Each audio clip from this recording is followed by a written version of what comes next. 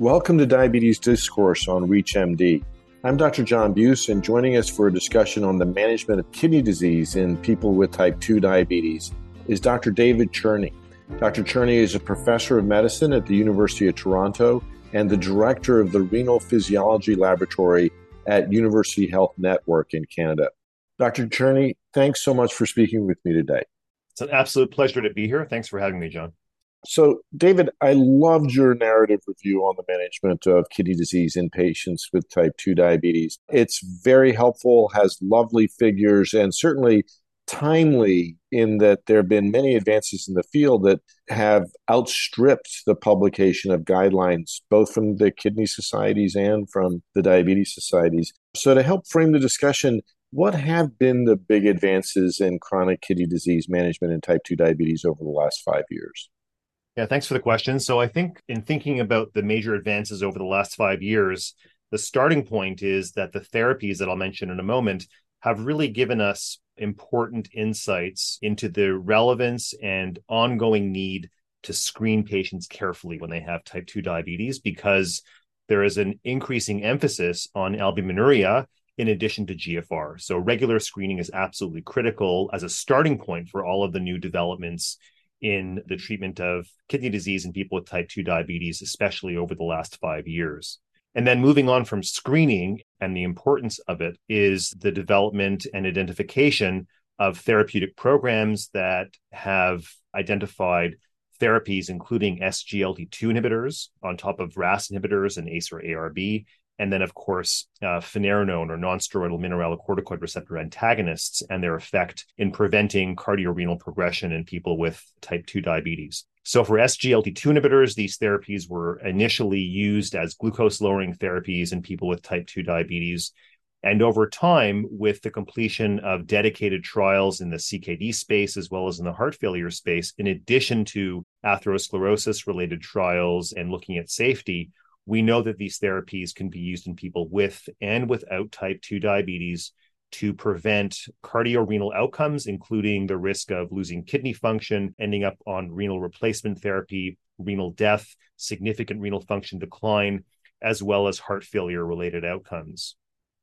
And those benefits are clearly similar in people with and without type 2 diabetes. So these therapies are huge advances for patients living with type 2 diabetes, and they prevent major composite outcomes in people with and without type 2 diabetes. So those are the big advances.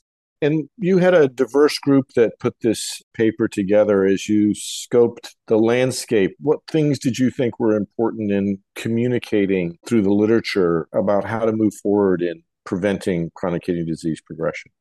Yeah, so one of the critical things is the identification of patients who are eligible for these treatments. And we now know, starting with SGLT2 inhibitors, that we can use them in patients with a GFR of 20 and above. And in the most recent trial, which was EMPA-KIDNEY, we were able to show that there are benefits in people with GFRs of 20 to 45, essentially, regardless of their level of albuminuria, and then 45 and above in people who have albuminuria as their marker of renal risk. And so the implementation's critical in that these therapies can be used across an incredibly broad group of patients who we see in primary care, who we see in cardiovascular practice, renal practice, and endocrine practice. And these patients benefit from SGLT2 inhibitors across this broad range of patients with and without albuminuria, depending on their level of GFR. And the other important thing is that in putting this group of authors together for this narrative review, what we could all agree on is that the use of SGLT2 inhibitors is extremely important, but also very easy. So it requires generally very little monitoring. For example, we don't necessarily have to check electrolytes and creatinine after starting SGLT2 inhibitors, except if there's a specific reason to, in patients who are frail or have volume issues. And so that's different than an ACE or ARB, where we typically do still monitor electrolytes and potassium after starting these therapies because of the risk of hyperkalemia with an ACE or ARB, whereas SGLT2 inhibitors don't cause hyperkalemia and they actually reduce the risk of kidney injury. So there are big differences in the implementation and use of SGLT2 inhibitors. And then for finerenone and non-steroidal MRAs, they're also very easy to use, but we typically do measure and check the electrolytes and creatinine after starting finerenone because that's how it was done in the trial, number one. And number two, there is a very small risk of hyperkalemia. It's about an absolute increase of somewhere around 1% of hyperkalemia leading to stopping the drug. Even though this is a low risk of significant hyperkalemia, we do tend to check the electrolytes about 2 weeks after starting this kind of therapy. And then the other important thing is going according to our guidelines in patients with type 2 diabetes, the first line therapy is typically a RAS inhibitor, an SGLT2 inhibitor, a statin, and specifically a high intensity statin, as well as metformin. And then where we emphasize the role of finerenone is that in patients who have ongoing elevated levels of albuminuria, that's when we would typically start finerenone on top of that standard of care to further reduce cardiorenal risk. And we know from the finerenone trials that there is a significant reduction in the renal composite outcome by around 23% and a reduction in cardiovascular outcomes, especially heart failure, by about 15%. So these therapies are clearly beneficial when layered on top of each other.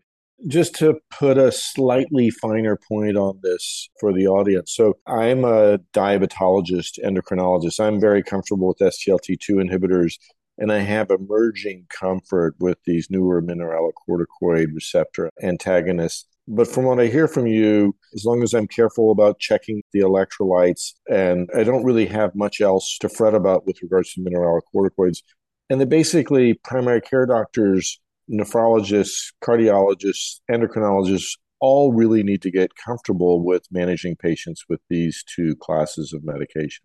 That's a really nice way of putting it. And I think the comparison and the analogy is what we do with an ACE or ARB. And, finerenone, based on the Fidelity trial and the Fidelity cohort, finerenone is just as easy, if not easier, to prescribe than an ACE or ARB. And all of the specialist areas and primary care physicians are all used to and very comfortable prescribing an ACE or ARB for patients for hypertension or kidney disease or heart failure or other indications for an ACE or ARB. And so in practice, I would typically wait if the potassium is above that level to get the potassium controlled by starting a diuretic or initiating some dietary modification or other means of controlling potassium in a relatively straightforward way, and then starting the finerenone once the potassium is no longer a concern. This therapy can definitely be started in primary care as well as in specialty clinics, and I think it'll just take a couple of prescriptions and a little bit of experience to get our colleagues used to starting this therapy as they're used to starting an ACE or ARB. For those just tuning in, you're listening to Diabetes Discourse on ReachMD. I'm Dr. John Buse, and today I'm speaking with Dr. David Cherney about the management of kidney disease in type 2 diabetes. Type 1 diabetes has just been understudied with regards to outcomes. Do you have a particular practice pattern that you use in patients with type 1 diabetes and chronic kidney disease? Yeah, so it's a really important point, and it's very difficult in clinic when seeing a patient with type 1 diabetes who has, for example, impaired kidney function and albuminuria, compared to the approach that we can potentially have in someone with type 2 diabetes. I've mentioned RAS inhibitors, SGLT2 inhibitors, non-steroidal MRAs, potential new therapies like GLP-1 receptor agonists. And we really have none of these therapies except for an ACE or ARB that has proven efficacy and safety in people with type 1 diabetes. So our options are extraordinarily limited and almost historical in people with type 1 diabetes. We're limited to lifestyle changes, intensive glycemic control, which we know is of absolute critical importance for reducing cardiorenal risk in people with type 1 diabetes, and also the use of an ACE or ARB in people with albuminuria, because we know that primary prevention in the setting of type 1 diabetes has not been shown to be effective. So we can only really treat people with type 1 diabetes once they've developed evidence of end organ injury, which is really not necessarily the way we'd like to practice. We'd like to prevent it from happening in the first place, but we don't have that data. Although there was, of course, a trial that was announced at the American Diabetes Association meeting called FINE-1, which will study people with type 1 diabetes in the near future, but we don't have that trial or data yet. So that's an area of ongoing study and investigation. Well, I would really encourage providers who treat patients with type 2 diabetes and chronic kidney disease to look at this paper and particularly the figures and tables and keep it handy for references needed while they're getting comfortable with using SGLT2 inhibitors and mineralocorticoid receptor antagonists in this population. Before we close, are there any final thoughts from you, David, for the audience? Yeah, so I think I have a couple of messages that I think are useful across different disciplines. And the first is to reinforce this message for screening and for making sure that we have up-to-date information on GFR and albuminuria in patients with diabetes, because not only is this of interest for prognosis now, these are key metrics to determine what new therapies patients are eligible for.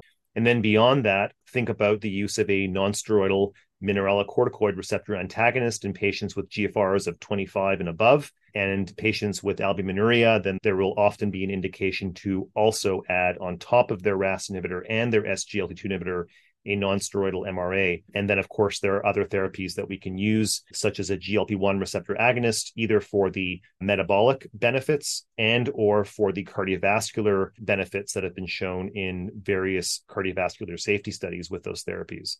So take-home messages, there's almost always an indication for newer additional therapies to further reduce residual risk. And again, the emphasis on screening is of paramount importance. This has been an impactful conversation. Thank you, Dr. David Cherney, for being here and for sharing your insights on the management of kidney disease and type 2 diabetes. Thanks for having me. This has been a very enjoyable discussion. For ReachMD, I'm Dr. John Buse. To access this episode and others from our series, visit reachmd.com/diabetes discourse, where you can be part of the knowledge. Thanks for listening.